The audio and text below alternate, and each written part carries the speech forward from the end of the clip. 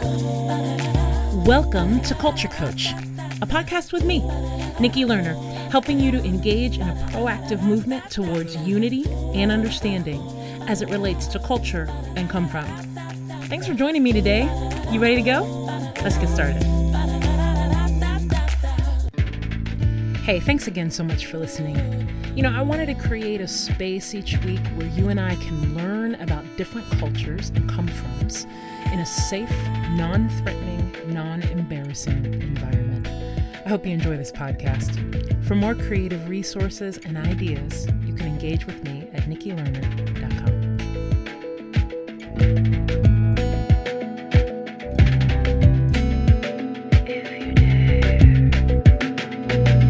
Hey everybody, it's a good day to be alive. I am so grateful that we get to spend time together again.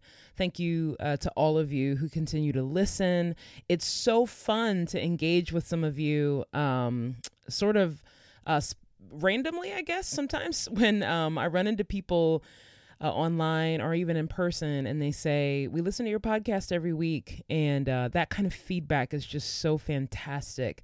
It's really nice to know that so many of the things that I'm sharing are landing with you. So thank you for listening. I'm glad to be together. So maybe about a month ago, actually it's more than that now, maybe 5 weeks ago, I hired a personal trainer.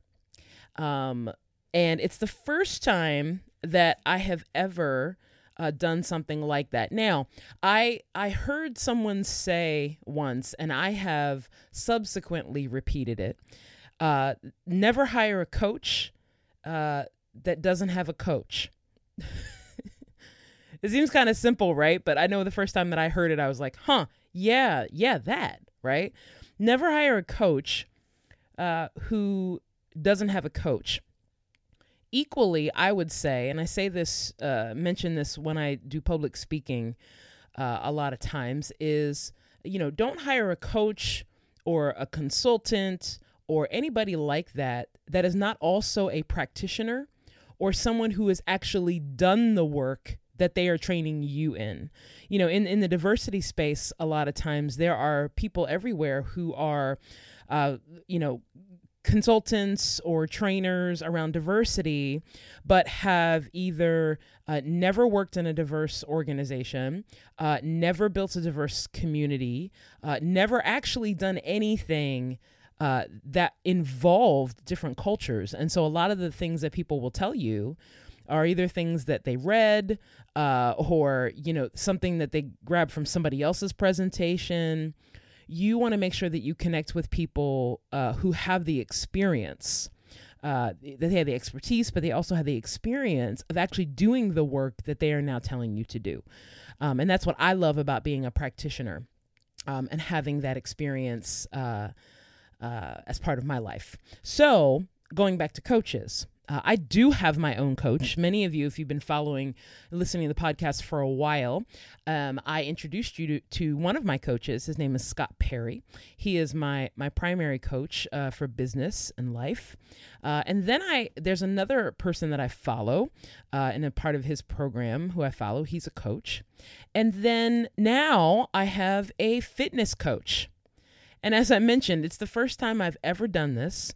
But it was really important. I'm coming up here in October on a significant birthday. I'm delighted about that.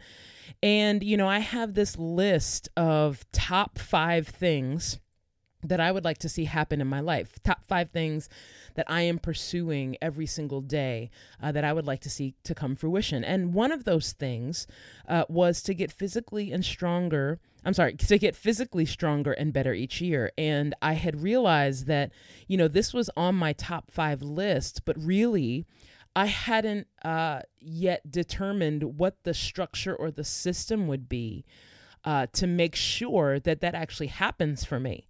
And so you may have heard me say this word before, but, I like trying to get congruent and aligned with who I am as a person and the work that I long to do. And so I was feeling out of alignment, out of congruency with this one of the top 5 things that I wanted to do. And that started to feel weird to me. And so I said, I've got a coach for everything else. I need a fitness coach. So I hired a fitness coach. And let me just tell you, if any of you have hired a personal trainer before, it is the best and most frightening thing maybe that you've ever done. The best thing is that this guy, who's a guy that I've known for years, actually, this guy gently pushes me to do some things that I didn't think that I could do or that I was scared to do. And, when I show up to do some of this physical activity, it's just as much about the mental aspect of the coaching and the training as it is the physical one.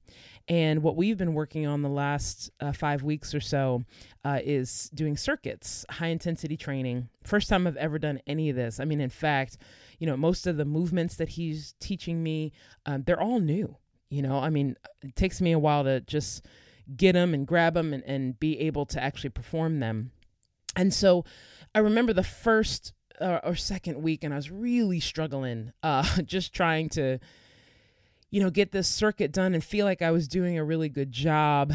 And what would happen is, there are about 5 or 6 exercises in the circuit, and you would do, 3 to 4 sets. And what would happen is, if there was a circuit that had 6 exercises in them, I would do an exercise and then I would take a break because I was winded. And then I would do another exercise and I would take a longer break, right? Because I'm sweaty and I'm winded.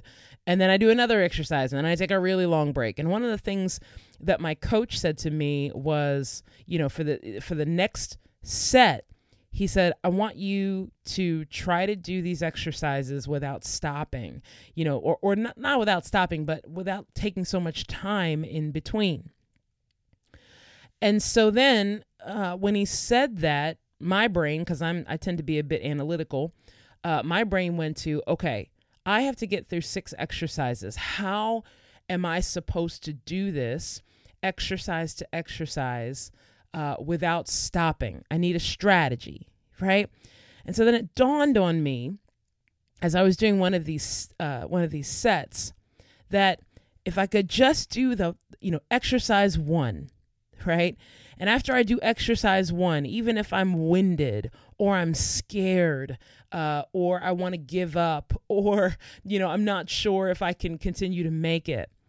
After exercise 1, if I could just get to the position, if I can just get to the place of the next exercise, the success level goes up.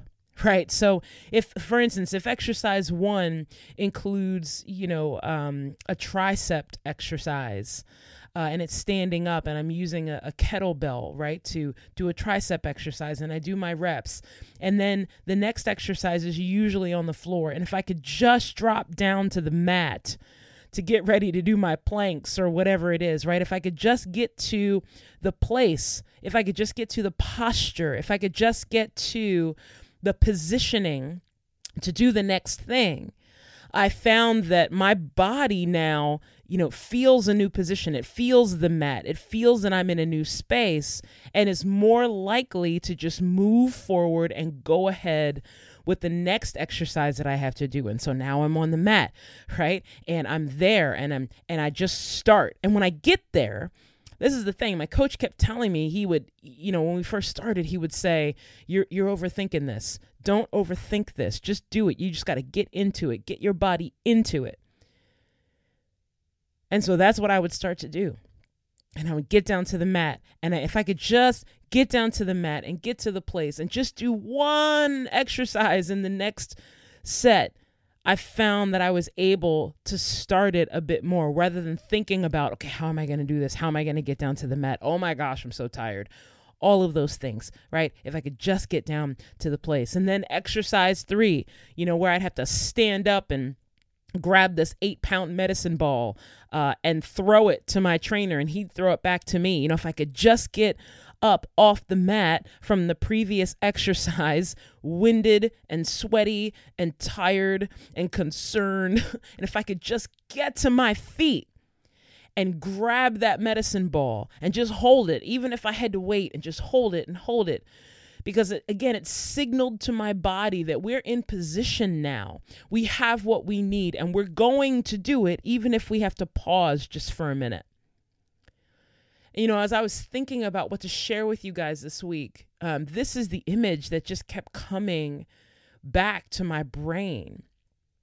And I think it's so powerful when we think about the work that we are trying to do cross-culturally. Many of you that listen, you are owners of companies, you are CEOs, you are vice presidents, you are human resource officers, you are faith leaders, you are just individuals that are trying to make some change. And I want to encourage you as a strategy, and I've seen this happen all the time, if you can just keep moving, if you can just get to the next position, right? The next place on the mat, so to speak. If you can just grab the tools that you're going to need for the next thing to do, even if you feel a little winded, even if you need to stop for a minute, even if you need to take a break for a minute, if you can just get to the next place and be there and teach your body, teach your mind, teach your organization that we're gonna do it. We are here, we are positioned, we are in place to make sure that this happens. Oftentimes you can find that you don't have to take such a long break. You don't have to sit and overanalyze and overthink the next moves that you're going to make. And what happens is you're conditioning your organization, you're conditioning your staff, you're conditioning your home to get ready for the next thing, to not give up, even though you're tired, to not give up, even if you're unsure. Because here's the other thing I've seen in the last 5 weeks or so since I've been working with my trainer is in week 5 here, maybe I think we're going into week 6 this week. This is the first week that I've been able to see some noticeable changes in my body, in my stamina, my resting heart rate, all of those things. And it's been 6 weeks. But in order to see that, I need to commit to the process. And to commit to a process when I wasn't even sure what the outcome was going to be. All I knew is that I just wanted to make sure that I wanted to be intentional with my physical strength and intentional with my body. And I didn't really know what the outcome would be. And it's just because I decided to commit. Many of you listening today, you're wondering, or you may be wondering, why you're not seeing the results that you want. You may be wondering, why are things not working?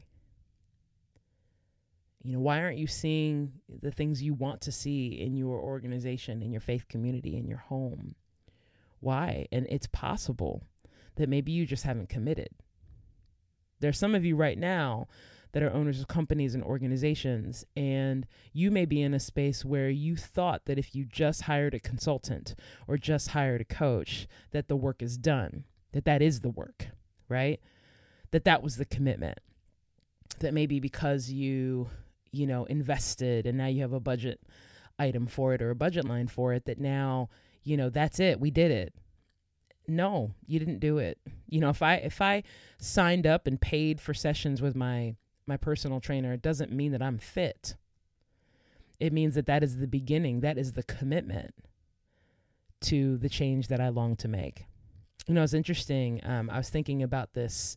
I was thinking about investment, and it is an investment to work with a coach or a consultant. I share that with people all the time that would like to work with me. It's an investment. But here's the deal. If my friend who's the trainer wanted to do this with me for free, I'm not sure I'd be quite as committed. I had to have some skin in the game. I had to have some sacrifice. I had to have some investment in this process that showed that I was committed, not only to myself, but committed to another person. And there are many of you right now that, I'm recording this podcast in August of 2021. We're in, what do they call it? The dog days of summer.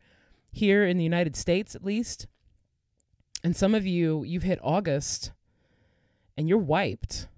You've hit August and you're trying to figure out how are you going to find the courage and the confidence to keep going, even just towards the end of the year.